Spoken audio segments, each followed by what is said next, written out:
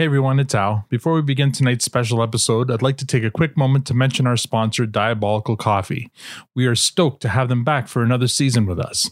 Devilishly good coffee and diabolically awesome swag. If you're a coffee lover, regardless of your taste or preference, they have an option for you. Whole bean, coarse, and standard grind, espresso, they even have a K-cup option. And now for the entirety of Season 7, you can use the promo code PRODUCESTAND for 10% off any coffee or merch purchased at diabolicalcoffee.com. So please support us by supporting them. Now, on with our show. I hoped it wouldn't come to blows over a boogie. But I'll damn well go to blows for the boot scootin' boogie. That fresh produce stand there, that's a beauty. What do you listen to? My favorite murder podcast. Taggart and Torrance podcast. The produce stand. Fucking sexy. Welcome to the Produce Stand, a podcast paying tribute to the great Canadian show, Letterkenny.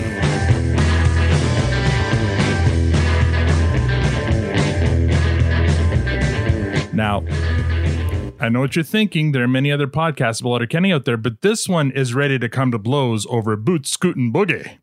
I'm Al, your host, and joining me in the room, as always, is the lovely Tanya, and online we have Squirrely Matt and the vulnerable Victor, and of course, the reason we're all here today is we're thrilled to welcome our very special guest. He is an award-winning Canadian actor known for his roles on The Plateaus, Damien, Zombies, The Bet, and Happily Ever After. He's also an accomplished stage actor, having performed in over 40 plays across the country. He's received a Montreal English Theatre Award, a Rideau Award, a My Ent World Critics Pick Award, and 3 Dora Award nominations. But we all know and love him as the tall, fast-talking Jim Dickens from Letterkenny. Please join me in making some noise for Alex McCooeye. Wondrous! Oh my god. Oh my god! Oh my god!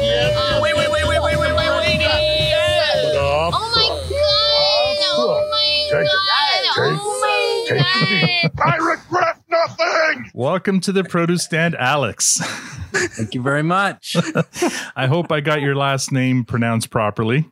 you say McCooey? I don't know. I didn't notice anything. Okay. Yeah, I did say McCooey. We're really thrilled to have you on tonight. Thank you for joining us. Where are you speaking to us from? Toronto. I'm speaking to you from my my basement, which is actually getting work done on it right now. So I'm in my dingy Toronto basement. Very Nice. good. Well, we're basically neighbors. Yeah. What part of Toronto? You don't have to be like no address, but West Corso End. Italia. So you might hear some honking throughout this because Italy just beat Spain. Oh yeah. Nice. Semifinals. They're going to the final. Yeah. So there's been honking all night. Yeah. I lived there in my college years at Montrose in college, basically. So you're nice. Yeah. No, you're thinking Little Italy. Oh, I'm in Corso Italia, so they all went north to like Lansdowne, St. Clair area. Oh, That's my neighborhood. I mean, I'm just a little bit north of there, and very heavily Portuguese where I'm at, and it's gone a little quiet. A little quieter now, but I find it odd they call it Corso Italia, and it's so there's a lot Portuguese of dominant. Yeah, you're right. Yeah. I don't get it. yeah, I'm Egg and Caledonia area, so Yeah. Okay. Yeah. That's Me too. That's cool. And are you from Toronto originally? No, I'm from Montreal. Mm-hmm. I was born in Newfoundland, but I grew up in Montreal, in the West Island, a little English part, and then moved to the Plateau in my early 20s. And then when it was time to start a career, I went to where there was more work, which was Toronto. Very good. Yeah. So how did you get into acting? Oh, I think I saw my brother in a production of Richard III when he was in, grade 9 or something. And I thought, I like that. I'd like to do that. And so I started doing high school productions. My high school had a great program that they called the Actors Studio. With James which Lipton? was really just a way to get out of English. Like you could go to the Actors Studio and it was just like, that was your English credit. So I thought that sounded good. That was the start of my day. And Louise Chalmers ran that program and we did plays every year. And then I went to John Abbott CEGEP College in Montreal and did 3 years of training there. And then I went to the National Theatre School in Montreal. So I did about 6 years too much training in acting and, so never looked back, I guess. And your brother is an actor as well? Not at all. No, he's terrible. He was terrible. he was playing like Ratcliffe or Spear Carrier number 4 or something like that. And I meant the guy who was playing Richard III was great. My brother was terrible. Oh, okay. Yeah. So but you got your inspiration regardless. So he was he was actually doing it to get out of English, but you were doing it because you were enjoying it. That's right. Yeah. Very good. That's amazing. I noticed also though, cruising through your Instagram, you're into photography as well. You know what? That's a pandemic passion. Oh yeah. Yeah, I sort of, I just thought just something to do, I found myself, I have 2 kids, 2 small kids. So a lot of like stroller nap walks were happening. And I was like, I am so sick of like looking at the same things here. I need a mission. I need a goal. Right. So I started taking photos of basketball nets. I'm a huge hoops fan. Right. Game 1 of the NBA finals is at 9:00 right after this interview. Oh yeah. Perfect time. Pitter patter. Yeah. I guess we know what we got our timeline there. Yeah. We have our heart out there. Perfect timing. Hard out. Nice segue on that one. Hard out. But yeah, so I just started having fun with the camera and noodling around. I don't know. I might turn it into something, some kind of photography book or something. Well, I love the alley oops shots. They're pretty good. They're pretty nice. Thank you very much. You want to describe what those are? Yeah. So what I love about Toronto are all these back alleys. I used to live in like Queen West area, Little Portugal, and there's a ton of back alleys in that area. Oh, yeah. I just moved during the pandemic, actually. Oh. So I sort of fell in love with the artwork and the fact that there seems to be a hoop or 2 in every block of these back alleys. Yeah. And never anyone playing them. And most of them look like you couldn't shoot on it. There's like, they all have these bent rims and it's very strange, but it seems to be some sort of ritual that people feel the need to fulfill. So they put a hoop above their garage. So yeah, check it out. I think my Instagram handle is just my name. Yeah. I highly recommend it. There's some really nice shots there. And I mean, I've got a bunch in the can too that I gotta post. I sort of got bored with it, but I have 100 photos of Toronto's back alley hoops. More alley, less oops. Yeah, I'm looking through my notes. It's pretty cool. And you're right. I mean, I see them all. Even my neighbor's got one set up in his backyard, and it's just a piece of plywood secured to a pergola with like a bent rim attached to it. So does he even have like pavement, or is it like on grass? No, he's got his whole backyard made of concrete now. So they're set to go. But it's like it's strange when you see a kid. Wow. Actually, especially during a pandemic, you'd think that's where they'd all be. They'd be out playing hoops. Yeah, I walked by one at one point and there was a sign up that said, my son is 12 years old and has nowhere to practice during the pandemic. Right. Do you mind if we use your hoop? And I kept going back to check and see if there was anyone playing. I feel like that never got responded to. But that would have been a nice pandemic story. Yeah, absolutely. Road back alley hoop. So looking at your and also the log jumping pictures were interesting. Where'd that come from? No idea. Just a bunch of very just random standing on logs. Pandemic boredom. Yeah, pandemic boredom, pandemic brain. Well, and I mean, speaking of the pandemic, like you said, like there's not much an actor can really do to keep your chops up during this without an audience. What were you? I may have noticed a Rogers commercial with featuring you. Wow. Yeah, very good. And I remember seeing it, going, "Wait a minute, that's Dickens." And I tried to find it to maybe play a clip of it here, but couldn't. So I'm not sure. I guess I can't find it either. There's another one out there that I've never seen. Lotto Max. There's a Lotto Max commercial that I did as well earlier in the pandemic. I mean, take what you can get when it's a pandemic. Oh, absolutely. Sure. Yeah, and I noticed you're using your Shakespearean chops for that Rogers commercial. Yes, that's right. That's right. Yeah. Very, very important work. Very good. Well, so I listed off all these great awards that you won. Which one do you hold dearest here? You have the Toronto Theatre Critics, My Theatre Awards, and the Meta, or is it Meta, the Montreal? Yeah, I would say they're awards. Who cares? But Meta, I would say the Meta Award, just because I'm from Montreal, and if I'm not mistaken, that was the first year of those awards. Oh, so you're the inaugural winner. That's amazing. Of that one, yeah. Mm-hmm. I played Dionysus, the god of love and wine, in the Bacchae, a Greek tragedy. I'm glad you pronounced it because I wasn't sure how to pronounce it. The Bacchae? Yeah, Bacchae. Yeah, but it's I've heard it pronounced a million ways. A Bacchae is Bacchae. Yeah. So I'd say that one, because that was a little out of the mold for me. It was kind of this strange romantic Greek tragedy, and I was proud of that one. Weren't you a centaur or something like that in that, or am I mistaken? That's the name of the theater. So the main theater in Montreal is called Centaur Theater. Okay. There's two, Centaur and the Seagull. Mm-hmm. That's the name of the theater. Interesting. All right, so I'm glad I didn't embarrass myself by asking that question. There we go. Are you actually a centaur? Well, I don't know. I mean, we only see you from the waist up. So yeah, you've played like many roles, and some of them look interesting. Like I was looking up like the Passover. You want to talk a little bit about that production? That seemed to be an interesting one that you just recently. Well, when I say recent, because of the pandemic, I mean 2019. Yeah. So Passover is, it's interesting because this sort of second wave of with George Floyd and the Black Lives Matter movement, Passover was actually written before all that. Right.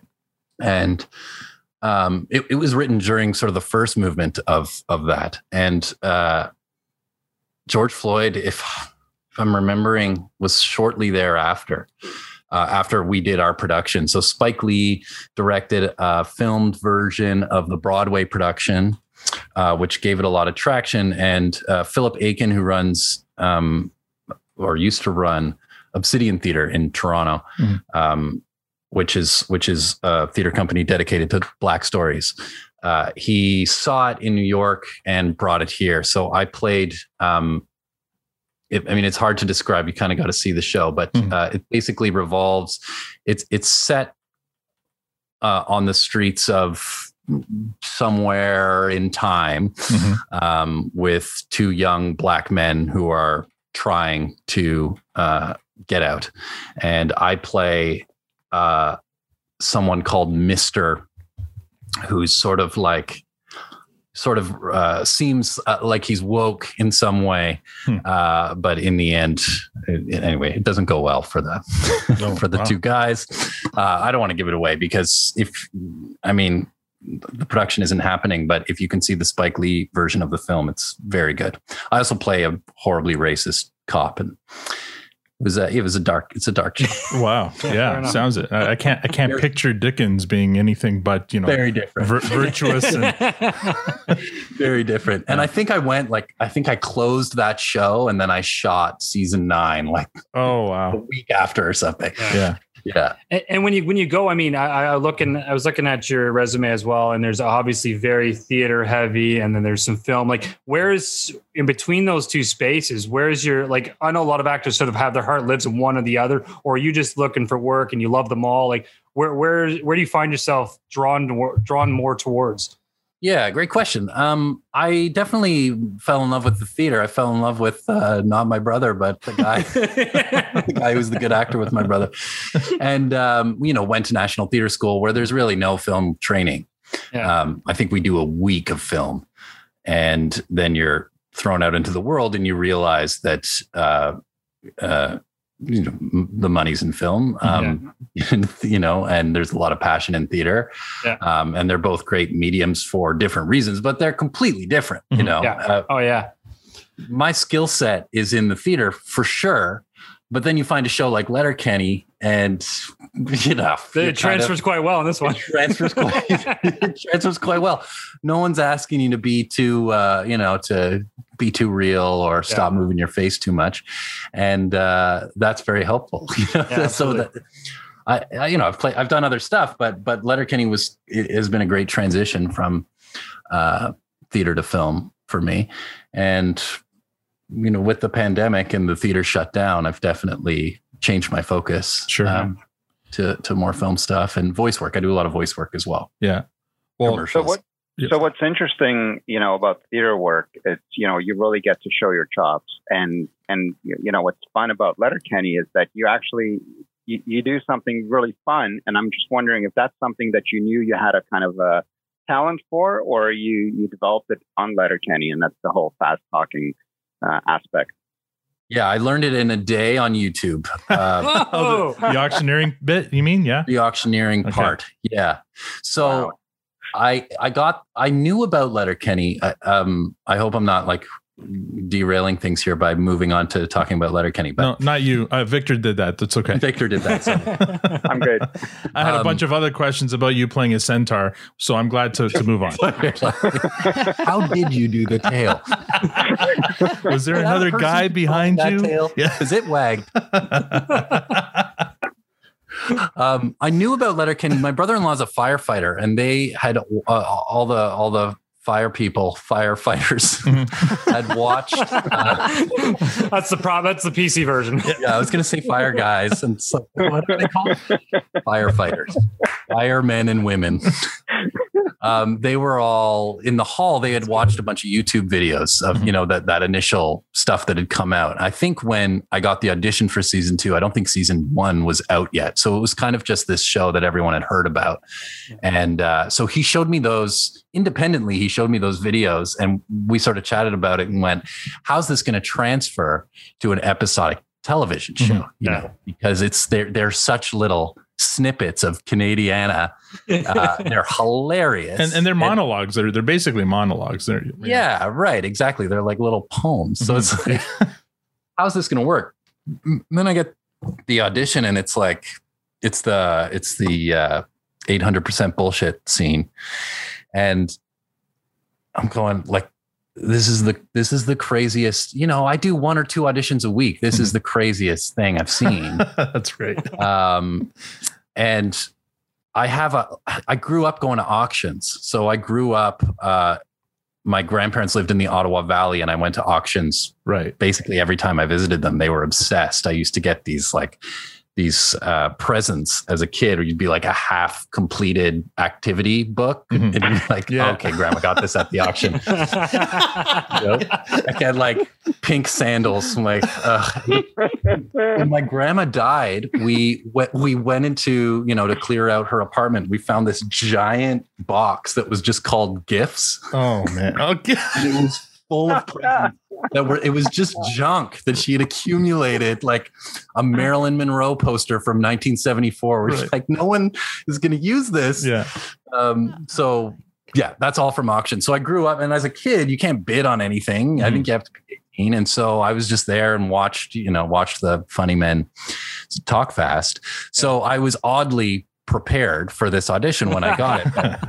I went on YouTube, and there's, some colorful characters that are just kind of like, yeah, you just gotta talk really fast. You come up with a little lilt, come up with a little pattern, and then So I worked on that, ran lines with my partner, and she was like, "Yeah, it's sounding good, but you sound different when you're auctioneering than when you're just saying, the normal lines. You just so I'm like, okay, well, maybe I should do something where he's always presenting, and all right, I'll talk like this between the lines, and then so she gave me that little note, and I went in and did the audition and booked it. But really, it's just, you can learn anything on YouTube. Sure, yeah. Yeah. You really can. But something else that I've learned since from an auctioneer, a trick that I learned is, and because I have to drive 4.5 hours from Toronto to Sudbury, right, to shoot. I don't know if I'm allowed to say where we filmed. We know. Don't. All listeners know. Yeah. Okay. So an auctioneer told me he learned while you're driving on the highway, start in the right lane really slow, and as you hit each little median post thing, change your count. So they normally do 5. So you start slow and you go 1. I'm looking at 1. I got 1. Can I get 2? Can I get 2? 2. Can I get 3? So just start like that, and then slowly increase your speed, and you have 4.5 hours. So by the time I got to Sudbury, you're nailing it. My first season, I was an auctioneer. Amazing. That's the best. That's brilliant. Yeah. And was the role originally cast as an auctioneer, or did you bring that to the table? Okay. No, yes. I mean, this is the thing. What I find being an actor is you get way too much credit. Like it was all on the page. So for that first season I did, season 2, it was all on the page. You know, I improvised a little bit. I improvised certain lines like, why do birds suddenly appear every time I auctioneer? That was you. You know, that was me. Like perfect. Things like that happen. Jacob and Jared are so free on set that you can kind of just, I didn't know in my first season, well, I'll throw in a little ad lib at the end of the take. I didn't know whether it would end up in the show. I kind of suspected it turns out to be your most known my line. Yeah. That's your line. Yeah. Yeah. Like, and it's great to hear that too, because we spoke to Tyler as well, and he said something very similar where, you know, everything's very much scripted, but you guys are given some freedom, and even if it doesn't make the show, everyone laughs and enjoys it, and it's very well accepted, and some things make it, some things don't, but it's very open, kind of set in terms of, you know, having some freedom here and there. Yeah, and I think part of that is because it's such a huge core cast. You know, I mean, I don't even consider myself core cast, but it's a huge cast of people who have been with the show for a long time. Yeah. And so everyone kind of knows the rules. And if you're new, you learn them pretty quick. So I feel like when I arrived on season 2, I just kind of picked up on the vibe. Yeah. And, you know, I think that might've been the first scene I shot was that my audition scene, and threw in that. And then Jacob came over and was like, yeah, maybe he's really into song lyrics. Maybe he throws in like 70s song lyrics. And so then I shot the Ag Hall scene and went, hands up, baby, hands up. Give me your heart. Give me. Like, you know, just started throwing stuff in. I love it. And it's like, so to be given that license is so fun, right? Yeah. I mean, get that on other shows. You just stick to the script, or if you have a suggestion, you maybe talk to the director, talk to a writer, and just sort of say, you know, I'm thinking this, but I don't feel the need to do that on Letterkenny. Maybe I should. Maybe I'm doing it wrong, but you know, I always feel like if it's wrong, they'll tell me, and they have. It's just you sort of throw things out there while we're filming, and but for the most part, everything's on the page. Yeah. So as Victor mentioned, we had Tyler on, and he mentioned how, you know, he feels like he got rewarded with more time, more lines, you know, like his character became a bigger part of the cast in, you know, subsequent seasons. Now, just so you know, our podcast, we're just starting season 7 right now in terms of our no spoilers. Is that? Well, that's the thing. So I'm going to haven't yet, have I? Gingerly ask you this question, because I know a lot of our listeners who have gone ahead, they're like, oh, we have to ask you this question. I'm like, I'm not going to spoil that, but I do notice that, and I don't think I'm giving anything away. Jim Dickens is a bigger part of this ensemble cast in later seasons, in season 8 and 9, especially. So is that something that they let you know just on, like, in the scripts, or do they say, congratulations, Alex, we want you back more often or something? What? There's a trophy that they get back. No, I mean, my gig that I signed up for was a 3-episode part in season 2. That was it. Yeah. And I had no expectation of being there longer than that. And at the end of that season, or, you know, my last day of filming, Jared sort of casually said, well, see you next season. Yeah. Oh, okay. And then it just sort of never stopped. Right. Yeah. So no, I get the scripts. I get an availability check normally, and they see if you're available for the season. Therefore, if you are, they will write for you. So they're not writing scripts that won't get used, which makes sense, right? So they check your availability. I say yes, and then I get the scripts and I come in and I do them. So no, there's no official conversation or anything like that. Yeah, it's kind of just as it comes. It's season by season. I think it's as you're needed, right? I mean, what's going to serve the show, and it's such a fun part that I'm sure. I feel so lucky to be able to keep coming back and doing different things, and you know. Yeah. And I'm looking so forward to more. I mean, even some of the early seasons, your character was used so appropriately at such key times, whether it was the election or the talent show and things like it was so welcomed into the episodes, and you really became the stars in those episodes, which was fantastic as well. Sort of leading the whole show, and it's so fun to watch. He's the resident MC of the exactly. Yeah. Exactly. Yeah. And DJ critic. So look.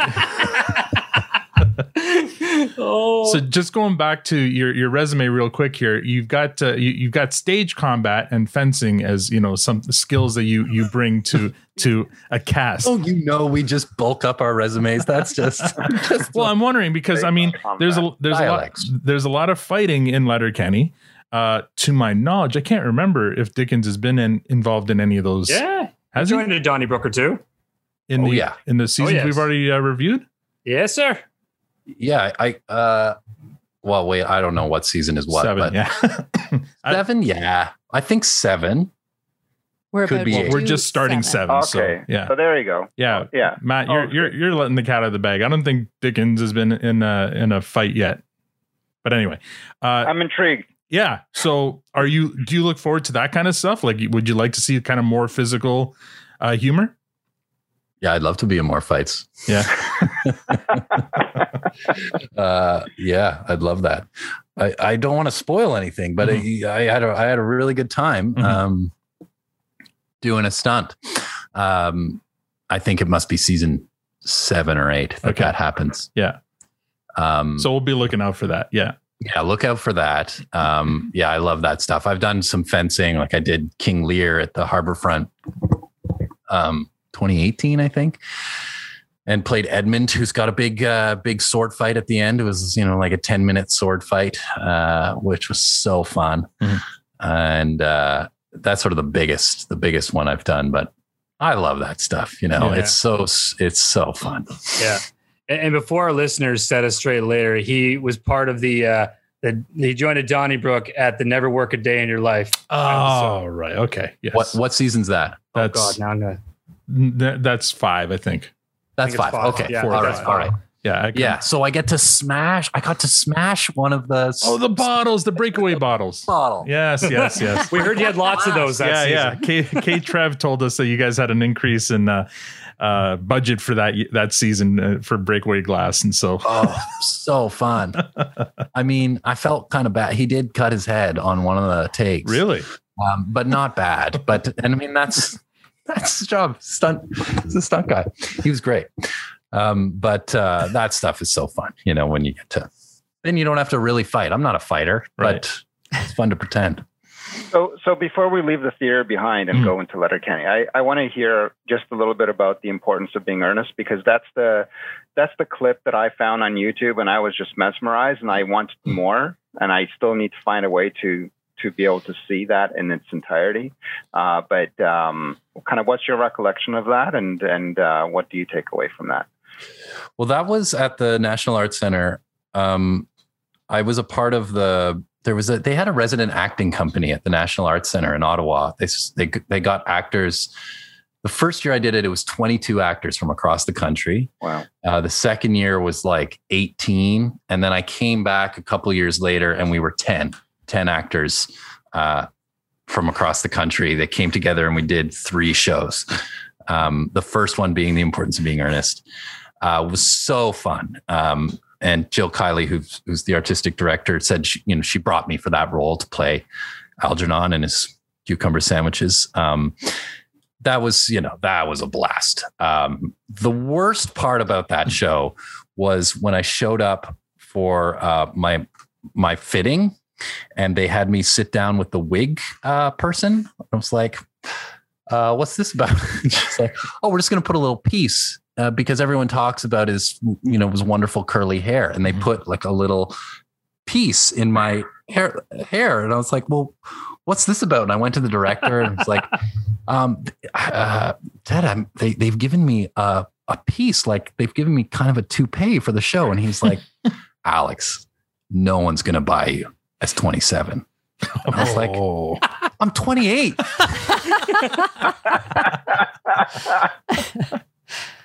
Like, brutal. But other than that, the show was great. It was the show where I realized I was balding. But it was great. Well, you're at 6'9". I'm sure it took a while for anybody to notice that you were bald. No one noticed, including myself. I got to keep my nose hairs trimmed, but the top of my head's fine. Brilliant. Yeah.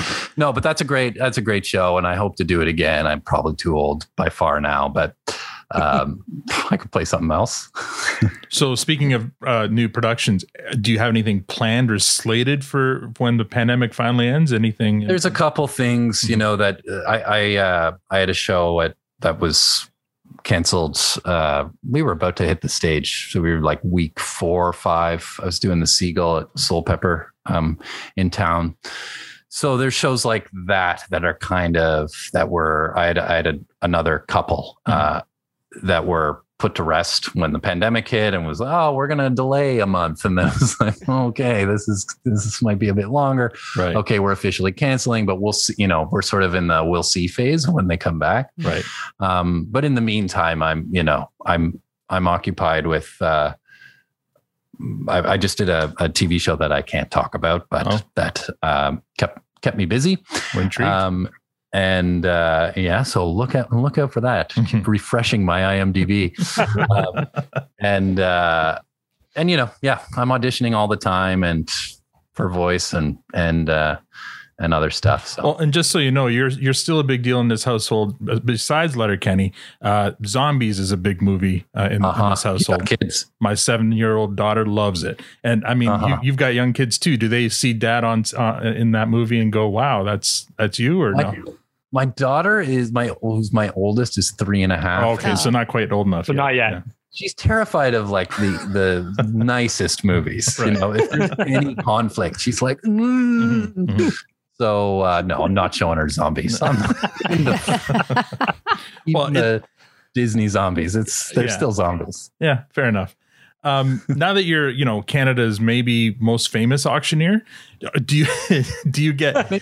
Are you are you tempted to go back to Ottawa to those auctions and like walk around and and say? You'd be surprised. I can't tell you the offers I've got to come and be a guest auctioneer. That's amazing. The worst one was Auto Trader. Auto Trader contacted me and asked me to come and do 3 days of live auctioneering for Auto Trader. And I was like, I can't. I'm not an auctioneer. I'm not You want me to sell your cars? I can't do that. I'll probably get caught up in the moment and say sold at $10,000. It'll be a Lamborghini. It's an actual skill. People go to school for this. That's the best. I can't do that. And it's not the only one. Every time it comes up, I'm like, one of these days, maybe I'll just say yes. You should just do it. Fuck it. Screw over a company. Just so you know, I'm not actually an auctioneer. All right, let's get started. Thing starts at $5,000. You got any road posts around here? Let me count them. Yeah, exactly. That is brilliant. Yeah, I there was another one that I actually wanted to do, which was the Alberta. Had no idea this existed. The Alberta Auctioneering Championships or something it was called. They invited me to come out and be a celebrity judge. And the scheduling didn't work out. I couldn't do it, but it would have been. That would have been perfect. Yeah. And just talking to them on the phone, they were auctioneers are wonderful. They are wonderful, strange people. I feel like I'm actively portraying what auctioneers are like. Oh, okay. Have you gotten any feedback or critique from auction? No. Actual I'm sure if I did, they'd be like, "No, we're nothing like that. What are you doing?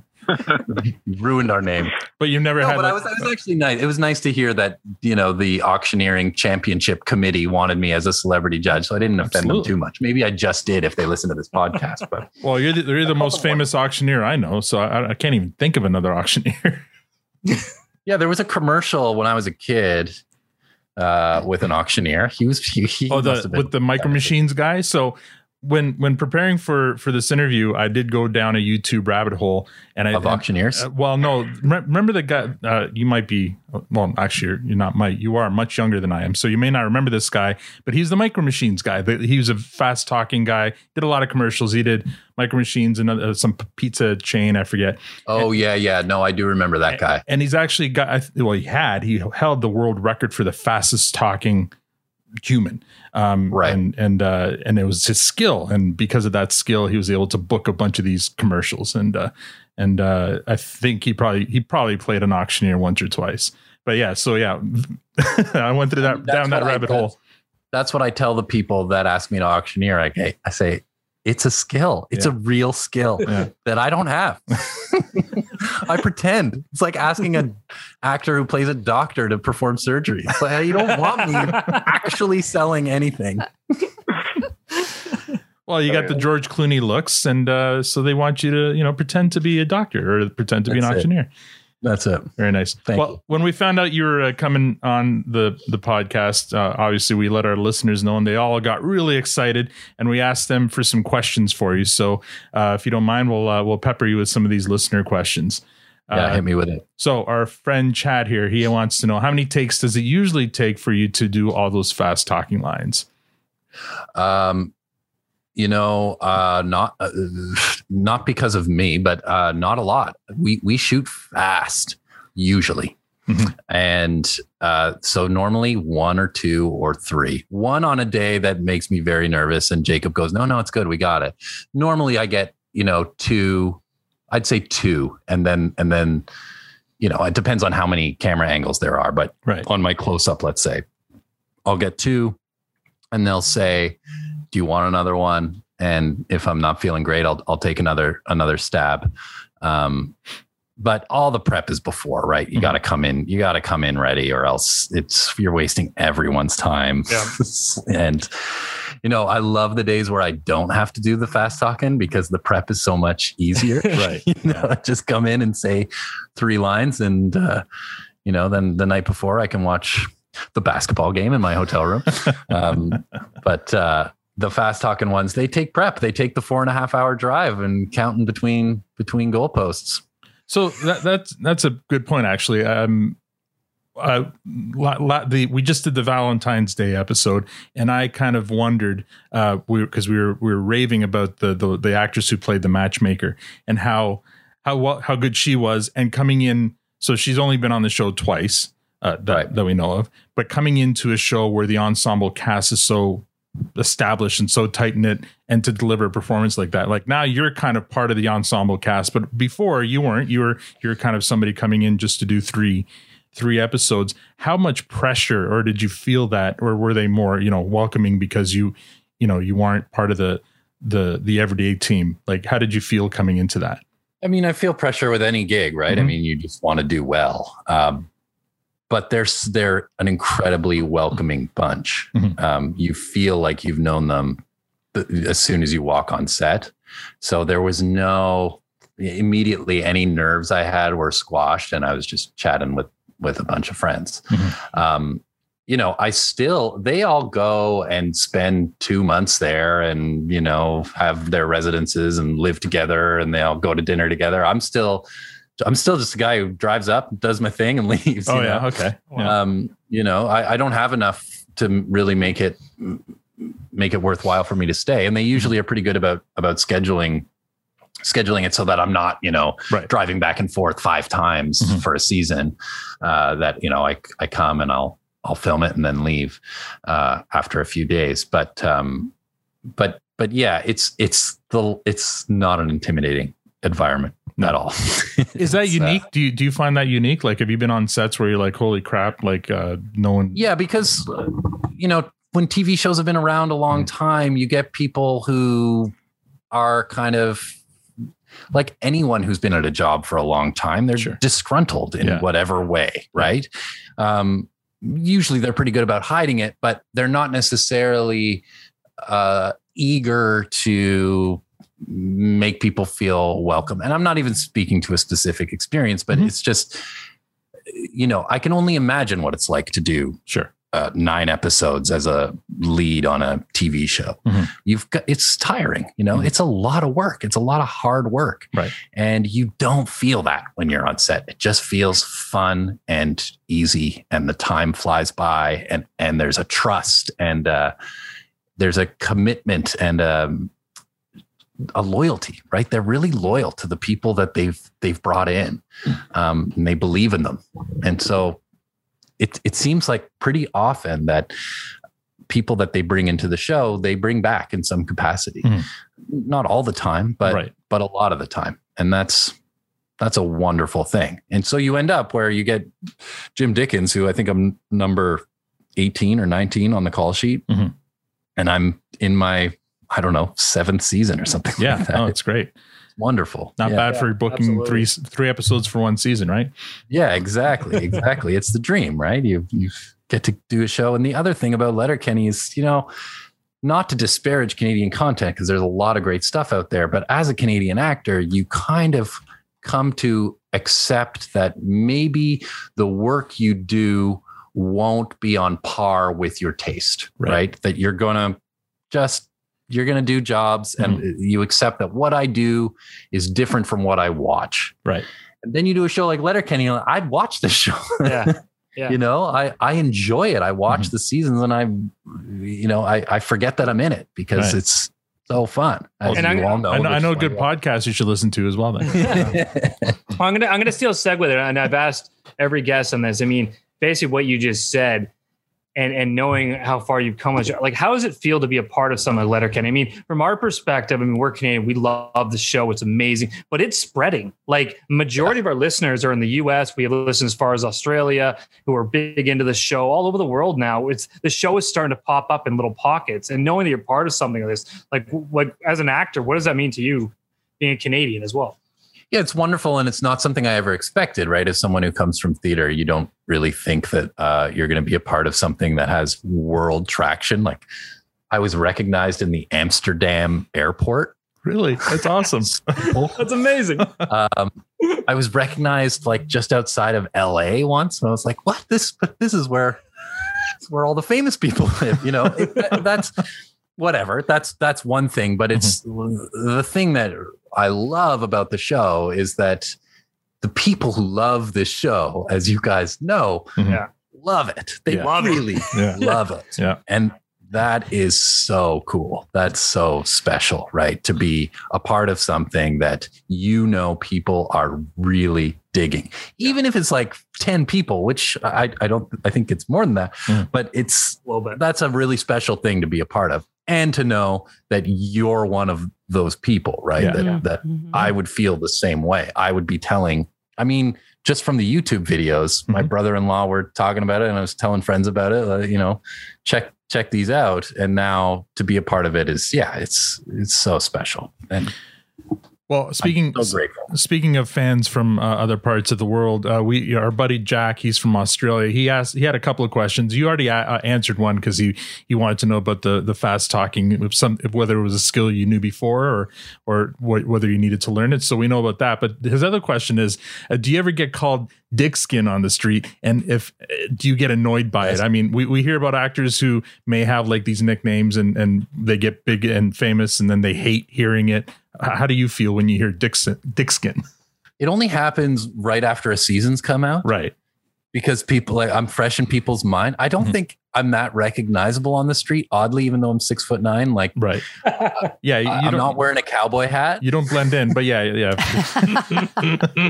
I think the cowboy hat is pretty iconic for Jim Dickens. So yeah, it's happened a couple times. No, I don't find it annoying. It means they love the show, and that's great.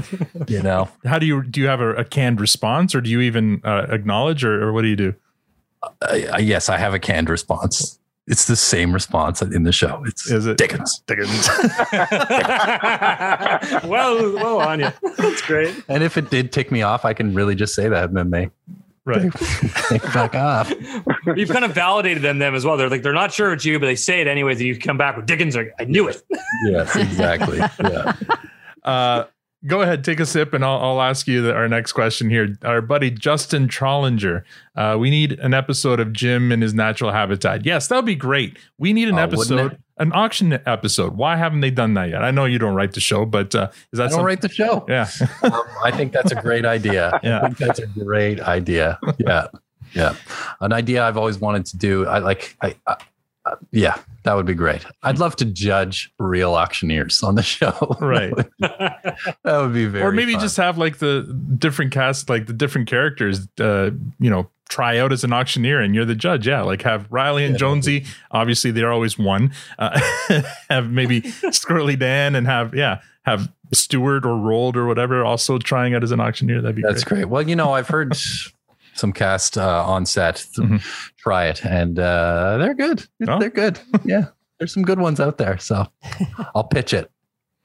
Jason Eichard wants to know, how many tall jokes do you get on set? You mentioned you're 6'9". You're basketball height, and no wonder you're a fan. First of all, did you play basketball or do you play basketball? I did. Yeah. I did. Yeah. I played till I was 16 or something. Sorry, I burped. Hope you didn't catch that. We wouldn't have acknowledged, but since you did. I played maybe 18 Center? or something. I played center. I hope so. I was this Wouldn't have height at guessed. 14. So I was, I was Holy the shit. giant kid at 14 where they were like, that's not fair. Yeah. Pass me the ball under the net, and all the children try and At grab my elbow. 14, you were full height. Yeah, and I did I played against some NBA players like the year before they went into the NBA. Al Jefferson reverse dunked on me the year before he went into the NBA. You've got that under your belt. Yeah. Well, you're from Montreal. Have you ever played with Boucher? No, they're too young. They're too young. Yeah. They're all too young. But I played in the same system as Dort, I think, is a player who's playing right now, and he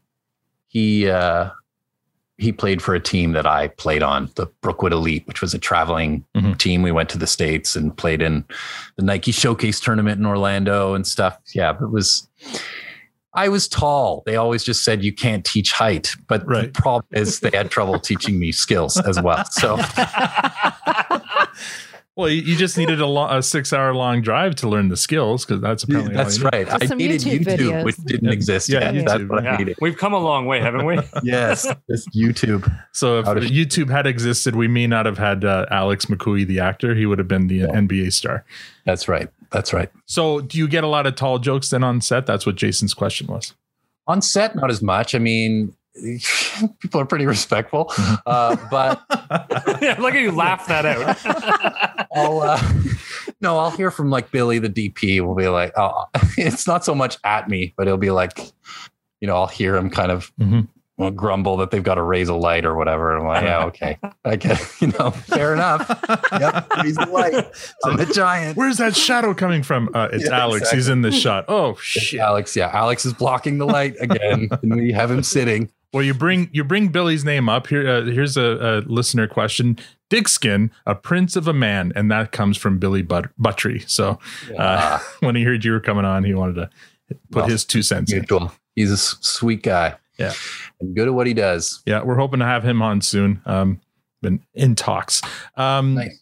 Trace Webb wants to know how much of the auctioneer patter do you just make up, or is every word on paper? Yeah, I make up. Now I make up a lot of it. Initially, that first season, every word was on paper. I think. Ish. Ish. It'll be like ramble in brackets, but it would be like 1, 2, 3 ramble, auctioneer ramble. Now it's like, it'll be like, Jim Dickens has a line that's, you want one. He goes on. He goes. So they just kind of give you the meat, and then you fill in everything between. And then I fill it in. And we're not going to write this. I mean, that first season, or season 2. I had to do ADR, which is when you come back after filming and record your lines. And, the poor person who, I don't know who it was that had to do this, but they had to give me a script to match what we were seeing on screen. Right. It was the Dragon's Den episode where I'm with the McMurrays. And so because there were scenes where we were all talking at the same time, I needed to re-record some stuff. And someone, like, I had like this 10-page document all written out, everything I had said. To transcribe that mess. Well, luckily though, you're not on screen for most of that, so I'm sure you didn't have to be like exact. Yeah, so it didn't have to be like, there were only certain moments where it was like, okay, you need to say $4 bidder right here, you know. But that you'll walk in for a half-hour ADR session, and it's like, okay, it's 9 p.m. Another question from our buddy Trace: do you even like Boot Scootin' Boogie? You know, Grace, I hate to break your heart. I couldn't sing you a line from it right now. I listened to it for the show and I appreciated it, but I no longer remember it. Fair enough. Jason, I will request it at weddings. Well, yeah, because you got it. Yeah, you have to make the fans happy. So Jason Eichert wants to know, as you take a swig, what is your go-to drink? Yeah, it's beer. It's beer. Yeah. Craft beer.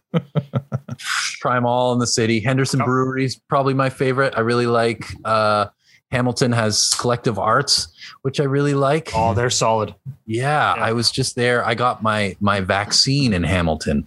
I don't know why they sent me there, but I was I made a day out of it and stopped at Collective Arts and picked up a case.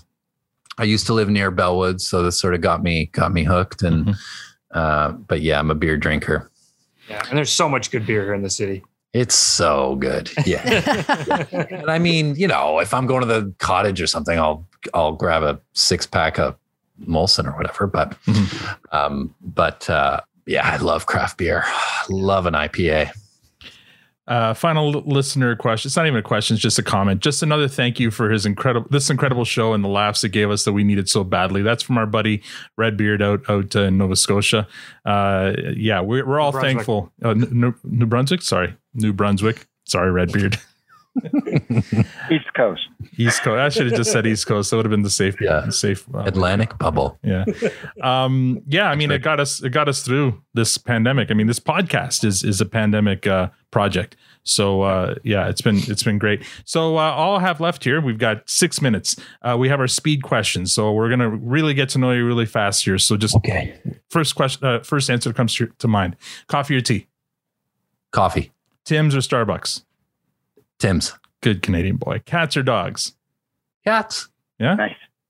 Yeah, Victor approves. If your life was made into a movie, who would play you? Oh, Shaq. Why not?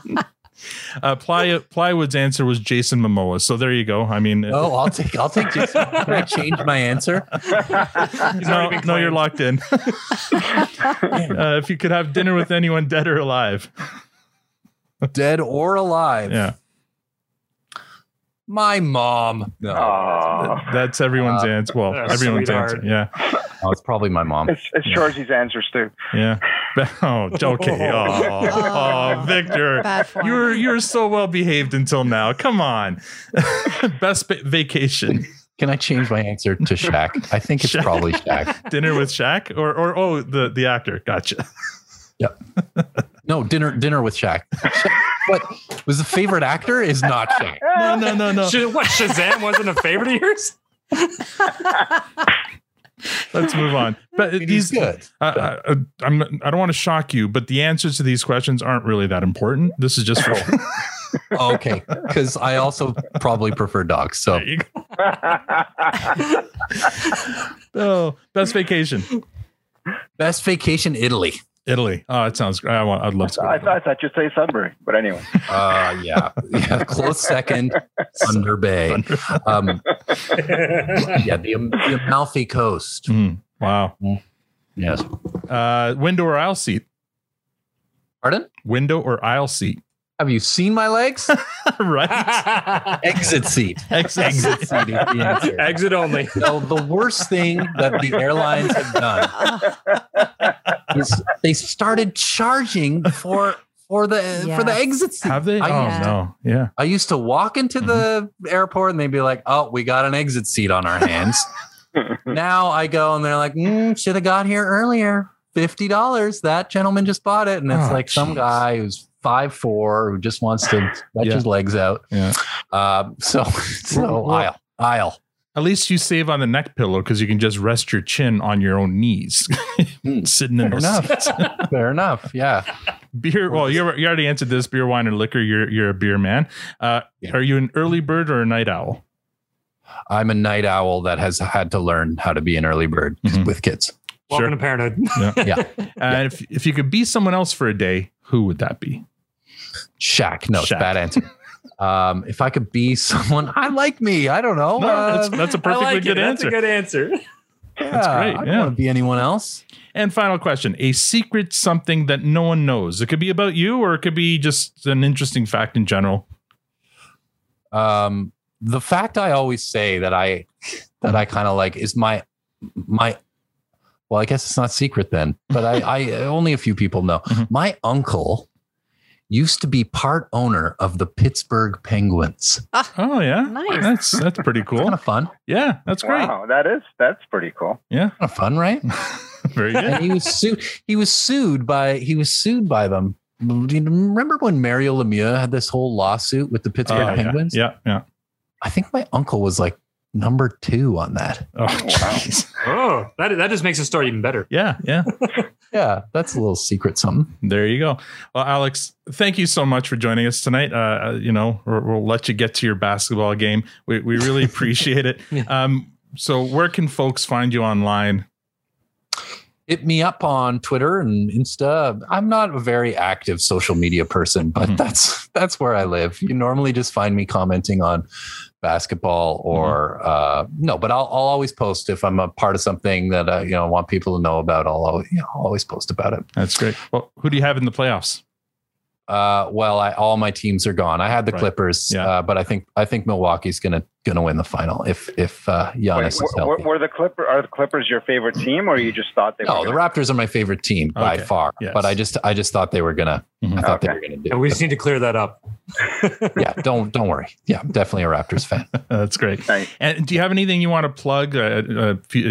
Upcoming production or anything? I can't yet. That's right. Okay. We talked about this, Al. One job. Wait. You can't say anything about the show, but at what point in the future should we be looking out for it? I don't know officially, but my guess is the fall. The fall. Nice. All right. Yes. And I mean, let us know and we'll try to amplify it through our channels. And if ever you want to come back, because then we can ask you about season 8 and 9 questions that we would love to have you back. And there are many questions that could be answered for those seasons.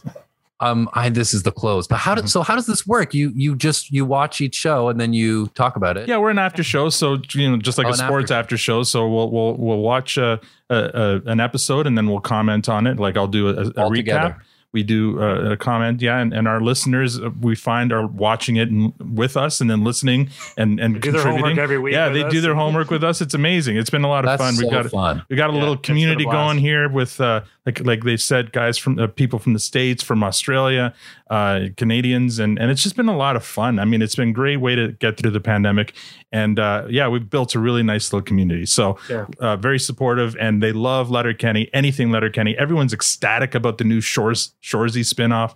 Everyone's can't wait. Yeah, everyone's on pins and needles about it, like season 10 and 11 news, obviously, and Letterkenny Live. I was going to ask you this, but I don't want to get you in trouble. So if you can't say anything, have you been asked to join the Letterkenny Live? I can't say anything. No, okay. So don't want to get you in trouble. Anyway, we're going to play us off here with one of my favorite songs from the show. It's called That's It. You know what? So that would have been so perfect. This is true. What's this? I considered Boots Scootin' Boogie. But the problem there is YouTube could cancel us, would bar our episode from getting posted. Because it's such a big song, right? Major. So I have to stick to the Letterkenny catalog, which I love. I mean, it's amazing music. This one's called That's It, That's All by We Are the City, one of my favorite tunes. So let this. Thanks so much, Alex. Yes, thank you so much. Thanks, buddy. Really appreciate it. That was so fun. All right. Oh, we'll have you back. Yeah, I'll tune in. I'll tune in from here on out. Perfect. Nice. And that's all we have for this episode. Don't forget to give our sponsor, Diabolical Coffee, some love. They're at diabolicalcoffee.com. Right now, you can use a promo code ProduceStand for 10% off any purchase from their site. If you'd like to support the podcast, rate us on iTunes or become a patron, there's a Patreon link on our site or Twitter profile at ProduceStand. We are also on Facebook, Instagram, and TikTok at ProduceStandPod. Thank you for joining us. Now we're going to go drink some puppers with our new friend, Alex. Do I hear 2 puppers? Can I get 2 puppers, 3 puppers, 3 puppers? Going once, going twice. Sold. That took a lot of guts for me to do in front of you there, Alex. On behalf of Alex, Matt, Victor, Tanya, and myself, have a great night.